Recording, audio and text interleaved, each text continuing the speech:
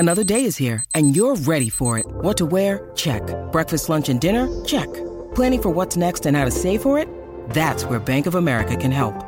For your financial to-dos, Bank of America has experts ready to help get you closer to your goals. Get started at one of our local financial centers or 24/7 in our mobile banking app. Find a location near you at bankofamerica.com/talktous. What would you like the power to do? Mobile banking requires downloading the app and is only available for select devices. Message and data rates may apply. Bank of America N.A., member FDIC.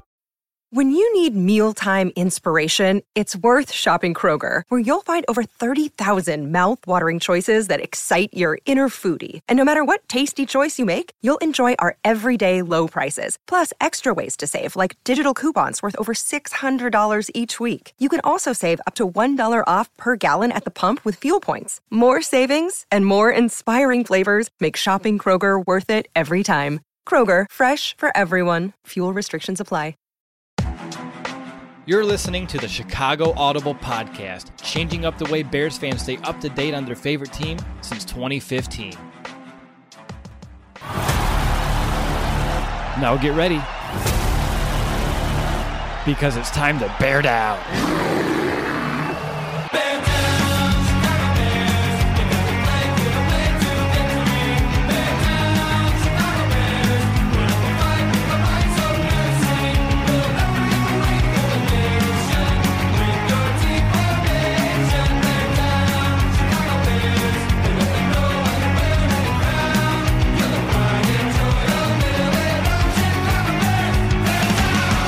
Welcome back, Bears fans, to another episode of the Chicago Audible. I'm Russell DeWitt, and I hope that you all enjoyed your Victory Monday. After Chicago's big win on Sunday against the Vikings, they're traveling across the Atlantic to take on the West Coast Oakland Raiders. So to kick off our Week 5 preview, I sat down with your boy Q. He hosts the Locked On Raiders podcast, the Black Hole Banter, and he also works for ESPN in Central Texas. So without any further delay, let's get to my conversation with Q and meet the 2019 Oakland Raiders. Q, thanks for joining me today. I know our listeners are excited to learn more about the Raiders as we prepare for Week 5. I'm glad to have you on. How's it going, man? It is going really good, man. It's a fun week. It's an exciting week. The Raiders and Bears going to be playing in London. It's exciting and kind of scary at the same time because the Raiders just typically are not a good London team. Haven't won a game in London yet, so I get a little nervous, but it's still going to be a lot of fun, so I'm excited about it. And, of course, Khalil Mack's a big subject as well, so there's a lot of talk this week about him. Yeah, how did you know what my first question was going to be? I mean, this is going to be a very fun week, and I have to ask, and I hate to do it to you, but how much do you miss Khalil Mack?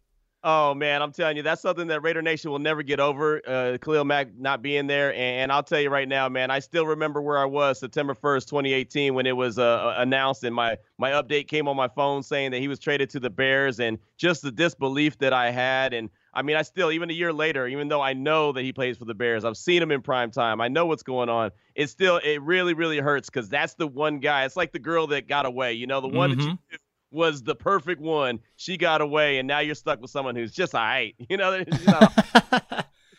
Oh, it's funny. I remember where I was, too. I still had disbelief, and I still do. So we feel the same thing, but totally opposite ends of the spectrum. Yeah, exactly. Yours is a great thing. I mean, when you woke up, you were thrilled. You probably did a backflip, and you were in disbelief because no way that could possibly happen to you. I got a buddy that's actually a Chicago Bears fan, and he hit me up immediately. He does radio in Fresno, California, and he said, man, there's no way the Bears don't go out and make moves like that. Is this possible? And I'm like, yeah, man, stop hitting me up and don't talk to me for a couple of days or a week or so because I'm really going through it right now. So, yeah, man, we have the same kind of feeling, but for different reasons. Yours was great. Mine, not so much. And now I have the girl, and you have just an all right girl. Yeah, exactly. You got the hot chick, and I'm kind of looking like, man, come on. What's going on?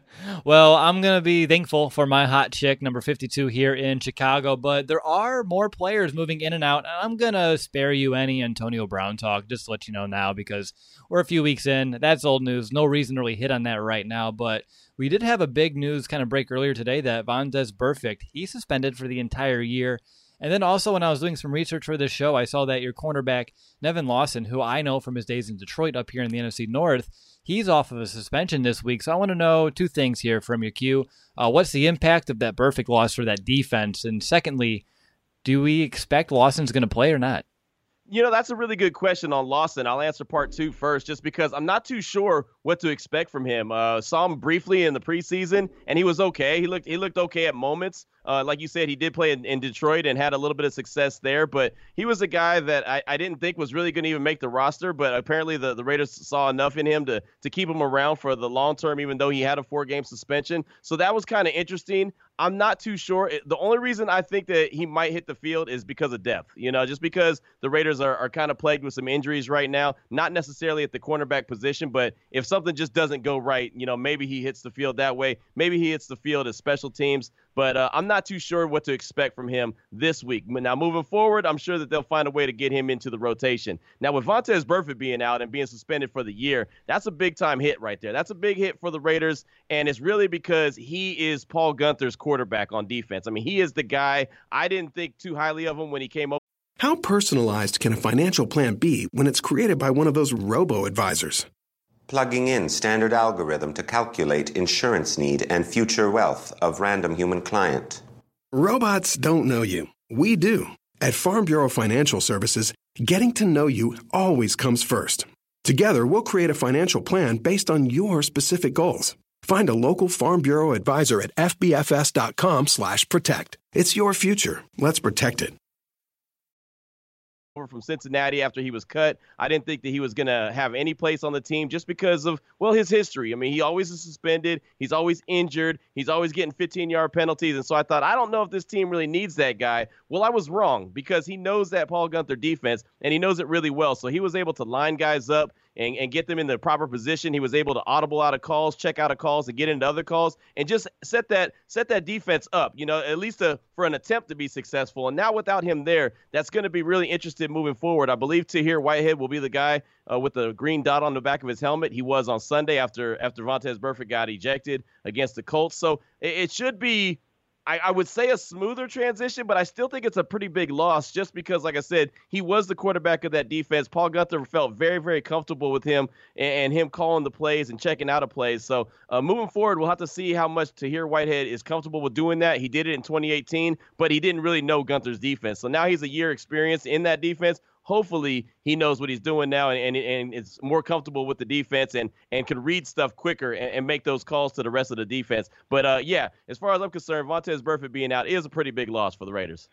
Great insight there, Q. We'll get to the defense a little bit more here later on throughout this interview, but I do want to go back to your offense, or actually just get to your offense. The Raiders, they started the season with a big win over the Broncos, and then they kind of dropped their next two, losing by 3 scores each, Chiefs and Vikings.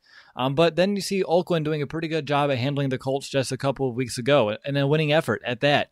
So before I actually do dive into that offense, getting a little ahead of myself, but sorry, you got me thinking about Khalil Mack earlier, and you know how that goes.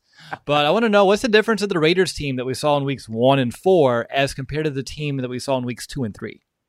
That's a really good question. That's a really good question because the offense that you saw in weeks 1 and 4 is basically what I expected to see all season long.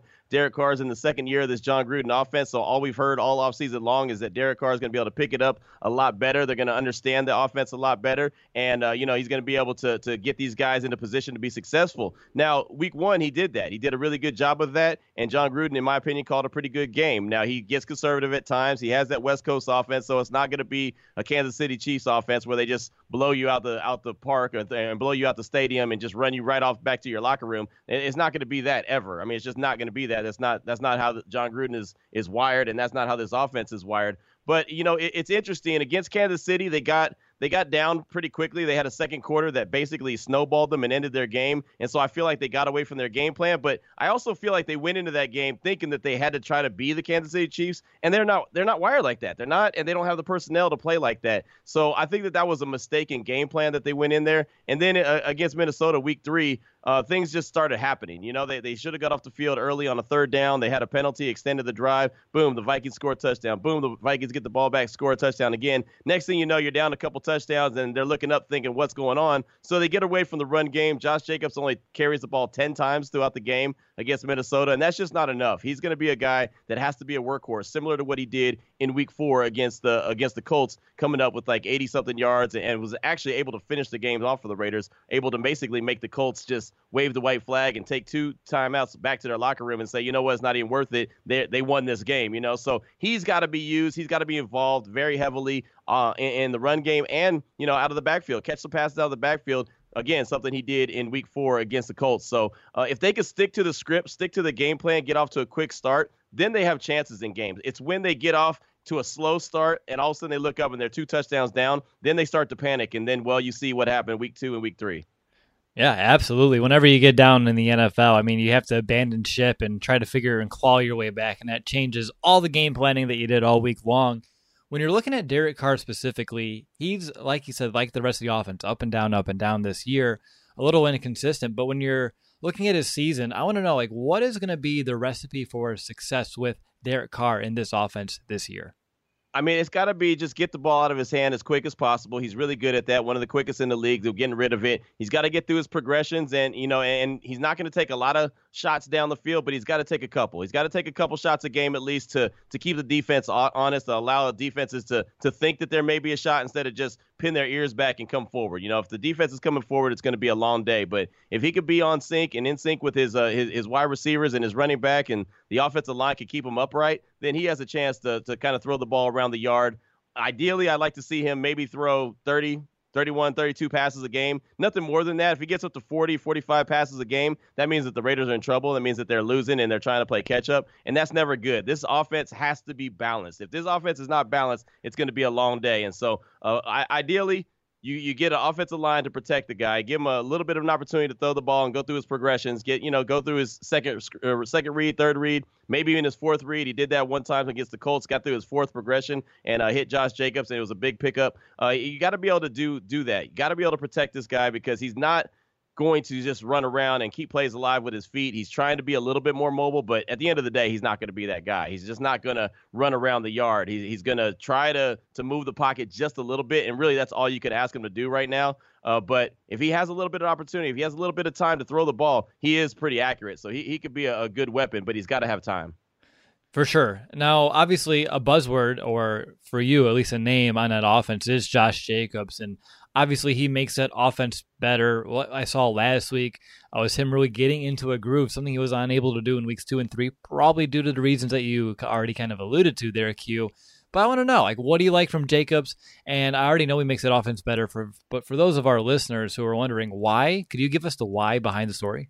Yeah, I like him a lot. He was the guy that I really wanted the team to pick up in the draft, and they did. They got him number 24 overall out of Alabama, and a lot of people in the NFL look at Alabama running backs and say, yeah, well, they don't really have a whole lot of success once they get to the league. Well, one, a lot of them have a lot of wear and tear on their body once they get to the league. Josh Jacobs was not even a starter at Alabama, but he was a guy that came in and he made a lot of big plays. And he's a guy that can stay on the field for all 3 downs. He could run, he can catch, and he could pass block. And that's what he has to do. He has to be able to protect. That's very, very vital for this offense to be able to go. So I'm impressed with just his sense of picking up the offense as quickly as he has, being a rookie. A lot of times that's not as easy. I guess it's an easier position to pick up as a running back because ultimately you're running the ball and you got to protect. So I get that. But still, just being in the NFL is a different ball game. And he's been able to pick up that pretty quickly and realize what his job is. He's also a very humble guy and a very hungry guy. So he's going to go out there and he's going to give you everything he has every single time. He's not a braggadocious dude. He's not one of those diva type guys where, it's all about him and he's got to have all the numbers. He just wants to go out there and win. And that's part of coming from that Nick Saban program. He's been to the mountaintop a couple times already. He expects to win. He expects his team to win at all times. So it's kind of one of those high character guys that a lot of people heard Mike Mayock talking about leading up to the draft. He needs a high character, foundational type player. That's who Josh Jacobs is. And at the same time, he has a home run ability. He's sturdy. He's big enough to be able to play to carry the rock between the tackles. He's able to get outside. He can run some routes. That's the other thing about him. He can run routes. It's not like he's just a dump off guy. Like you just check it down to him. He could actually run some wheel routes out of the backfield. He could run some slants. There's some things, some slow goes. He could do all those kind of routes, and he has that under his belt, and he's comfortable with doing that. So he should be a mismatch nightmare. I've been waiting for John Gruden to get him more involved in the offense than what he has so far through the first 4 games of the season. But last week against Indianapolis, you did start to see Josh Jacobs be more heavily involved, get more carries, get some passes thrown his way. They're starting to really bring him along in the offense. And as long as he's able to pass block, he's got to continue to pass block and pass protect. He missed one, I think, week 3 against the Vikings, or week 3 against the Vikings. But he's he's getting better at that. He's getting better and more aware of like the blitz pickup. So excited what he could bring, and he's a young dude. And like I said, he's so hungry and humble that I think he's going to really be a stud for the Raiders for years to come.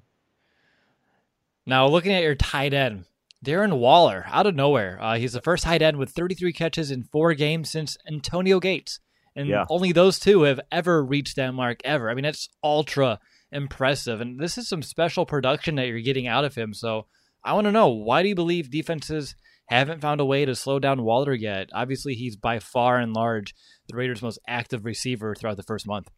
Yeah, he really is, and he's a pleasant surprise. You know, he's a guy that came off the Baltimore Ravens practice squad. The Raiders saw him last year when they played against him. He warmed up before the game, and that was it. And Greg Olsen, the offensive coordinator, actually saw him and said, hey, this is a guy that I think you should pick up. I think we should bring him in. John Gruden did it, and you saw a little bit of flash from him athletically last season, but nothing. And you had no idea that he was going to be able to be this guy in 2019. Everyone was panicked because Jared Cook left and went to the Saints as a free agent. So what's going to happen with the tight end position? Well, here comes this young stud, this guy who's very athletic, who's got some demons in his background. But okay, as long as he's fighting those and looks like he's on the straight and narrow with that, it looks like he's doing really well in his personal life, he can get out there and play, you know, and he really can. He's athletic like a wide receiver, but he's still a tight end. And you know, I kind of compare him to like Jimmy Graham when Jimmy Graham was still really, really good. He has that ability, you know, and so that's the thing. I think John Gruden really, really likes him. Derek Carr is very comfortable throwing the ball. Finally, a bed that senses snoring and automatically responds. Meet the Ergo Smart Base from Tempur-Pedic, our first system that detects snoring, then automatically adjusts by raising the bed. Get your best sleep all night, every night. For a limited time, save up to $500 on select adjustable mattress sets and experience the deep, undisturbed sleep of Tempur-Pedic. Get full offer details at Tempur-Pedic.com. So I think that they're just kind of scheming him up, putting him all over the field, lining him up in the slot, lining him up outside, you know, putting him tight on the line of scrimmage with the linebacker, get him with a slot corner, get him with someone smaller than him because he has the size. And once he gets the ball in his hands, he's a tough dude to bring down. Once he starts running, I mean, he's not your typical tight end. He's a dude that got some wheels. And the only thing he hasn't done yet, you mentioned he tied with Antonio Gates. I was rooting for him to get that catch last week against Indianapolis. It just didn't happen. He caught 7 passes, tied Antonio Gates. I would have loved for him to get the 8th one. I'd like to see him get in the end zone as well. He hasn't got in the end zone yet, hasn't been able to celebrate yet, and all the work that he's doing, the heavy lifting that he's doing for that Raiders offense, he deserves one time to spike the ball and celebrate a little something. So I'm hoping that that touchdown comes for him sooner rather than later. Yeah, a couple weeks sounds ideal to me. Maybe not this week in London. I heard that. All right. Obviously, tight end, he's been one of the biggest, if not the biggest, focal point Waller has in your offense. But looking at the wide receivers, it does look like after Waller, there's a pretty steep drop-off. And then the targets and the touches kind of get spread out. But it does appear that Bears fans should be focused on guys like Williams and Renfro, correct? Yeah, I would think so. As far as I'm concerned, Tyrell Williams is the guy that you really got to watch out for. He's caught a touchdown pass in each game so far this season, and that's pretty impressive. He's also dropped a couple, but he's got the size, he's got the speed. He's on the same page with Derek Carr. They look like they worked out a lot throughout the offseason, training camp, preseason. They really worked on their craft together and getting on that same page, and I think that they are. And so he's going to be a guy that Derek Carr is going to look to, and especially in the red zone, like I mentioned, having 4 touchdowns already on the season. And Hunter Renfrow, I like him a lot. Now, he's a guy comes out of Clemson. He's a rookie. He's not going to wow you with speed. He's not going to wow you with size, but he has hands. That's one thing he does, and the Raiders have always been plagued with drop pass after drop pass after drop pass. It didn't matter if it was Amari Cooper, Michael Crabtree, Seth Roberts. It doesn't matter. Any of those cats drop the ball all the time, and that's one thing that Hunter Renfrow just does not do is put the ball on the ground. So I think as a security blanket, he's a great guy for Derek Carr in that offense because Derek Carr knows that if I get the ball to him, if I get it on his hands, he's going to catch the ball. Perfect example, last week against the Colts, it was 3rd and I think 15, and Derek Carr got to his third progression, hit hit Hunter Renfrow right along the sideline on like a 2-3 yard pass. It wasn't anything special, but Hunter Renfrow knew where the sticks were, and he got, I think, 14 yards and allowed the Raiders to go for it on 4th and 1. They end up picking up the first down, driving down, and getting the touchdown. But it's just the wherewithal. You know, he knew exactly in his head, okay, I'm getting the ball. I've got to get to this certain point to at least give this team a chance to go for it on 4th down or pick up the first down. He's just very heady. He's very smart. Again, he comes from Clemson. You know, it's just similar to what I was saying about Josh Jacobs coming from Alabama, being one of those programs that expects to win. They breed winners. They play in the national championship game 3 times in a row now. I mean, they're always there. So they're very well coached, and that mentality goes a long way in the NFL, even as a rookie. And so I like what Hunter Renfrow brings to the table, and Derek Carr is very comfortable with throwing it to him and getting it to him. Like I said, it's not going to be anything deep. He's not going to wow you with speed. He's not going to take the top off the defense, but he can get open and he can catch the ball. Q, looking at your offense, obviously for Chicago, our defensive front, they've been rather nasty. And yes, we can go back to Khalil Mack and talk about him if you want. But I do want to focus on that offensive line because they've done a pretty decent job overall this season as a whole in terms of protecting Derek Carr. Only quarterback pressures allowed on about 25% of dropbacks, which is pretty, it's not all the way on the top, it's near the top of the league. Could you give us a lowdown on that offensive line? Are there any areas of weakness up front that we should keep in mind, or is it just whoever's on Khalil Mack? Well, yeah, I mean, whoever's on Khalil Mack's going to have their work cut out for him, which will probably be not the rookie, but second-year guy, Colton Miller. Trent Brown's on the right side. He's a little banged up, but he's a tough dude. He'll be out there playing, so I'm not too concerned about him. So the bookends, Trent Brown at the right tackle. He was a free agent that they brought in. He's a big dude, just really, really big dude. So I feel pretty comfortable with what he'll do on the right side. Colton Miller is another question because Khalil Mack has so many tools in the tool shed. So I just expect him to go out there and do what he does and be a monster. Derek Carr's got to get that ball out of his hands quickly. Richie Incognito, he came back from his suspension, his 2-game suspension. He's played well the last 2 games. I like him. At the other guard position is a question, though, because Denzel Good is going to have to be in there this week. The old pro Gabe Jackson, he's been out all season long with a MCL sprain, and so the Raiders have been filling in guys at that right guard spot. So that's always going to be a question. I think he won't come back till after the bye week, which is after the Chicago game, after the London game. And the center, Rodney Hudson, he's a stud. He's an absolute stud. He's been a stud his whole career. So I'm very confident there. But there's a hole. If there's any kind of an issue, it's going to be probably at that right guard position and possibly the left tackle position. So there's 2 spots that Chicago Bear defensive line can really, really thrive on if they're trying to get after Derek Carr, which they will be on Sunday. All right, let's transition to the other battle in the trenches because when I'm looking at Oakland's defense, I only see 6 sacks in 4 games, second least in the NFL. What's behind the lack of a pass rush for Oakland? Well, you got Khalil Mack. There we go. Done. I mean, really, it's a lot of things. The Raiders have not been very good at the pass rush. Only had 13 sacks in 2018, and like you said, 6 so far in 2019. And I just you don't really know how to generate any pressure. Even beating Indianapolis last week, they didn't really get that much pressure. You know, they got a lot of young guys. Cleve Farrell, he was number 4 overall pick. You got Max Crosby, he was a 4th round draft pick. Benson Mayowa actually has 3.5 sacks for the Raiders, and he was a healthy scratch on Sunday. So, there's just not a lot of pass rushers out there. They're not generating that pressure for the Raiders up front. And so whoever the quarterback for the Bears is going to be, I'm assuming it's going to be Chase Daniel, is going to have some good time back there to throw the ball around. The run defense for the Raiders is really good. The pass rush is not too much. So is that why, would you attribute the lack of a pass rush as to why when I'm looking at your secondary, you allow the 7th highest passer rating, 106, you allow the 6th most passing yards per game at 281? Is it the secondary that's slacking, or is it just due to the pass rush not hitting home? I mean, the pass rush isn't getting home. First and foremost, that's the most important thing, is that they're not getting there in these quarterbacks. And look who the Raiders have faced. I mean, you already faced Patrick Mahomes. He got you for 28 points in 1 quarter. You know, and so Denver didn't really have a tough quarterback. I mean, Joe Flacco, I'm not worried about him. Kirk Cousins is okay. He hasn't been anything great this season. And then Jacoby Brissett, he had plenty of time on Sunday against the Raiders. And so their pass rush just isn't what it's supposed to be. The secondary is trying to do better. It's trying to step up. They had their best game so far, in my opinion, against the Colts, but It's a work in progress. The defense is definitely a work in progress. Overall, they're not very good, but they have their moments. And I think on Sunday they had their best moment. Now they have to try to figure out if they could build off of that. That's going to be the biggest question for that defense. Can the secondary and the defensive line build off what they did on Sunday and keep that going the rest of the season? Could I ask why the run defense is so good, actually?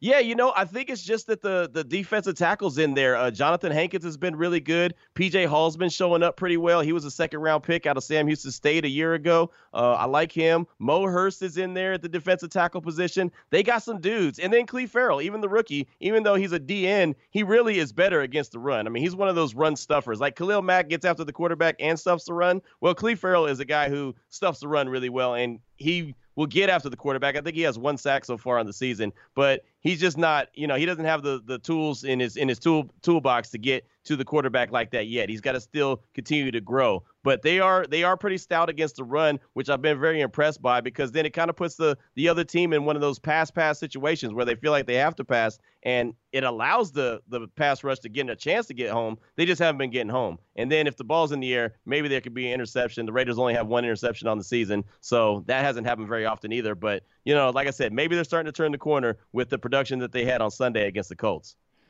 All right, I ask this question every week, and I want to know from your perspective, looking at the Chicago Bears, what do you believe that the biggest challenge is going to be that we will present Oakland?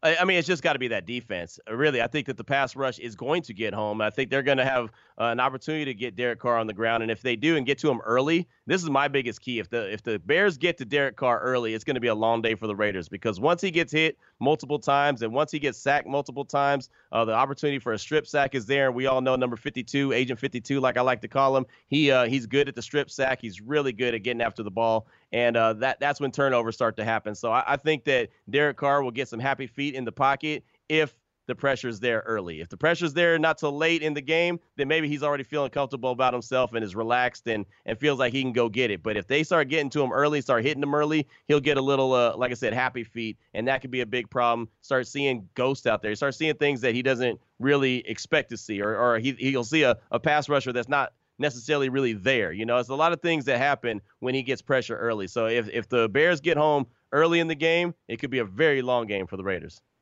Now, I have a hunch where this is going to go this week, but what do you believe the Bears' biggest weakness is?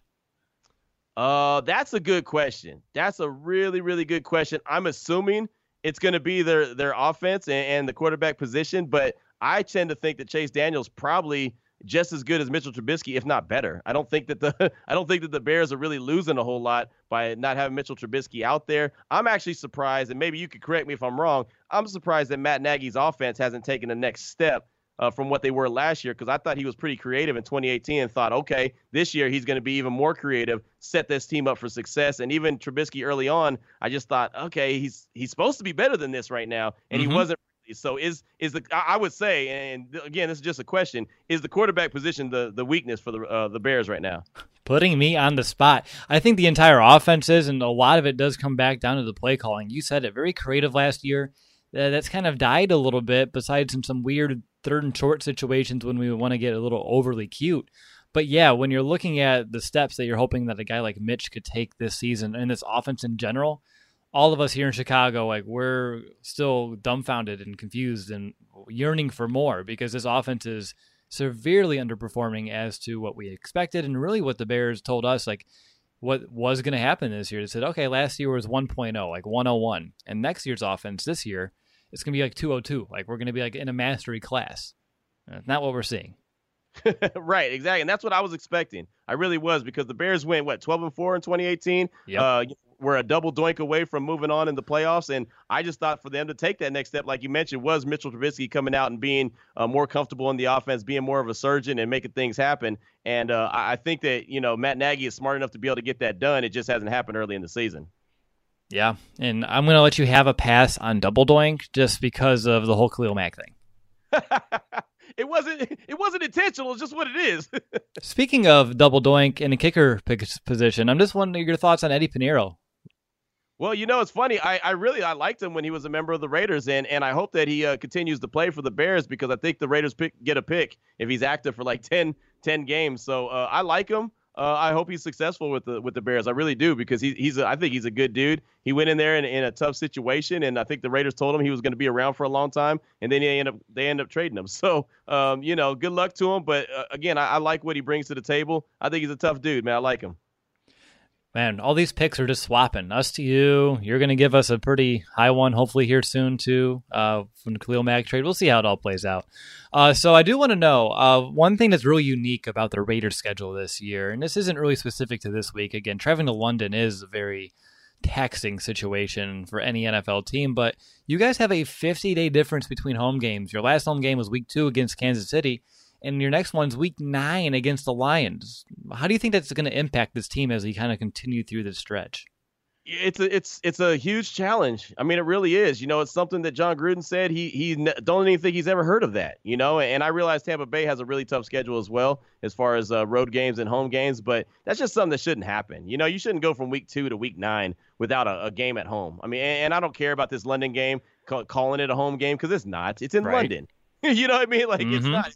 It's just a neutral site game. Call it what it is. And so I don't think that should ever happen like that. That's very unfortunate for the team. And not only are they on the road for that long, but they're playing tough teams. I mean, think about that. They played Minnesota. They went to Indianapolis. They're going to play Chicago. They got Green Bay. I mean, there's nothing but tough teams that they're playing on the road, and it's just – I think it's terrible, and especially the last season in Oakland. I don't think it's really fair to the fans either. I think that's kind of a raw deal. But I guess if you're looking for a silver lining, you're getting a lot of home games towards the end of the season, and maybe you've won a couple of these tough road games, and all of a sudden you got a little bit of momentum while you're playing at home in front of your home fans. I don't know, but I really did not like the way that the schedule shook out for the Raiders. I was calling it what was the word?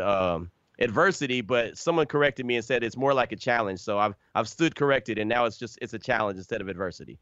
That's a good way to look at it. I like that perspective. Right. That's all I can do. True. You're not in the thick of it either, but hopefully they keep that mindset as well. It's a good way to look at it. Now, of course, I want to know, is there anything else on this team? Because you're the expert, and I've loved all the insight that you've been bringing on the offense and the defense. We really haven't hit on your special teams, but is there anything, any X factors, any other players, storylines that we should know about heading into this game? I think that the punter, A.J. Cole, has done a really good job. He had a really good game against the Colts. He's a rookie. He was an undrafted free agent brought in, and the Raiders had drafted Johnny Townsend in 2018, and he was terrible. He was a punter out of Florida, and they grabbed him in the 5th round, and he's been terrible. He's absolutely been terrible, so I was glad when they cut him and brought in A.J. Cole, and he did a really good job flipping the field for the Raiders on Sunday against the Colts, and so I think that was a really good pickup. But one that is also going to be something to pay attention to, Dwayne Harris. How personalized can a financial plan be when it's created by one of those robo-advisors? Plugging in standard algorithm to calculate insurance need and future wealth of random human client. Robots don't know you. We do. At Farm Bureau Financial Services, getting to know you always comes first. Together, we'll create a financial plan based on your specific goals. Find a local Farm Bureau advisor at fbfs.com/protect. It's your future. Let's protect it. Was the kick return, punt return guy. He was also a good gunner as far as the special teams goes, but he has a really bad ankle injury. So the Raiders went out and made a trade with the Packers. They gave up a 6th-round pick in 2020 for Trevor Davis, who is actually a wide receiver, kick returner, punt returner guy from the Bay Area, the Bay Area, and he's got some wheels. And last week against Indianapolis, I don't know if you saw it, but on the end around, he goes 60 yards for a touchdown. I mean, he's got that Al Davis speed, that Al would just love. He probably would have made him like a 2nd-round draft pick. He's so fast. He's one of those kind of guys. So he's a guy that is really good at the kick return, at the punt return. So if given the chance, given the ability to get the ball in his hands, he can make some things happen. He doesn't know the offense yet very well, but he hasn't been there very long. But on end arounds, on double reverses, stuff like that, you can't teach speed. You don't have to teach speed. All you got to do is tell him run. Follow your blockers and run. That's the one thing that you could do with a guy who doesn't know the offense. So he could be an X factor, and he was an X factor against the Colts. I think moving forward, because I keep thinking Dwayne Harris is going to be out for quite a while. Moving forward, Trevor Davis is going to be a guy that's going to be a force, or could be a force if the Raiders use him correctly. Yeah, that's why I bring you on, to kind of gain that little tidbit that maybe you don't get anywhere else. I really appreciate that insight, Q. One final question for you.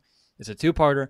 It's how I end every Meet the Opponent episode that we do all year long. And it's first part, easy. Why will the Raiders win? Or maybe not so easy. Well, they'll win if they have the run game going. And I know it's going to be tough against the Chicago Bears, but if Josh Jacobs is having a good game, if he's able to get the ball, 15, 16 times on the ground, catch the ball in the backfield a few times, if you're able to feed number 28, the number 24 overall pick out of Alabama, if he can continue to get the ball and Derek Carr comes away with no sacks on the day, I'm not going to say no sacks. If he comes away with no interceptions thrown on the day, the Raiders will be in position to win that game. But it's got to be a clean day for number 4, and Josh Jacobs has got to be heavily involved in the offense. Now, just the flip side of that question, what's it going to take for Oakland to end up on the wrong side of things and lose the game?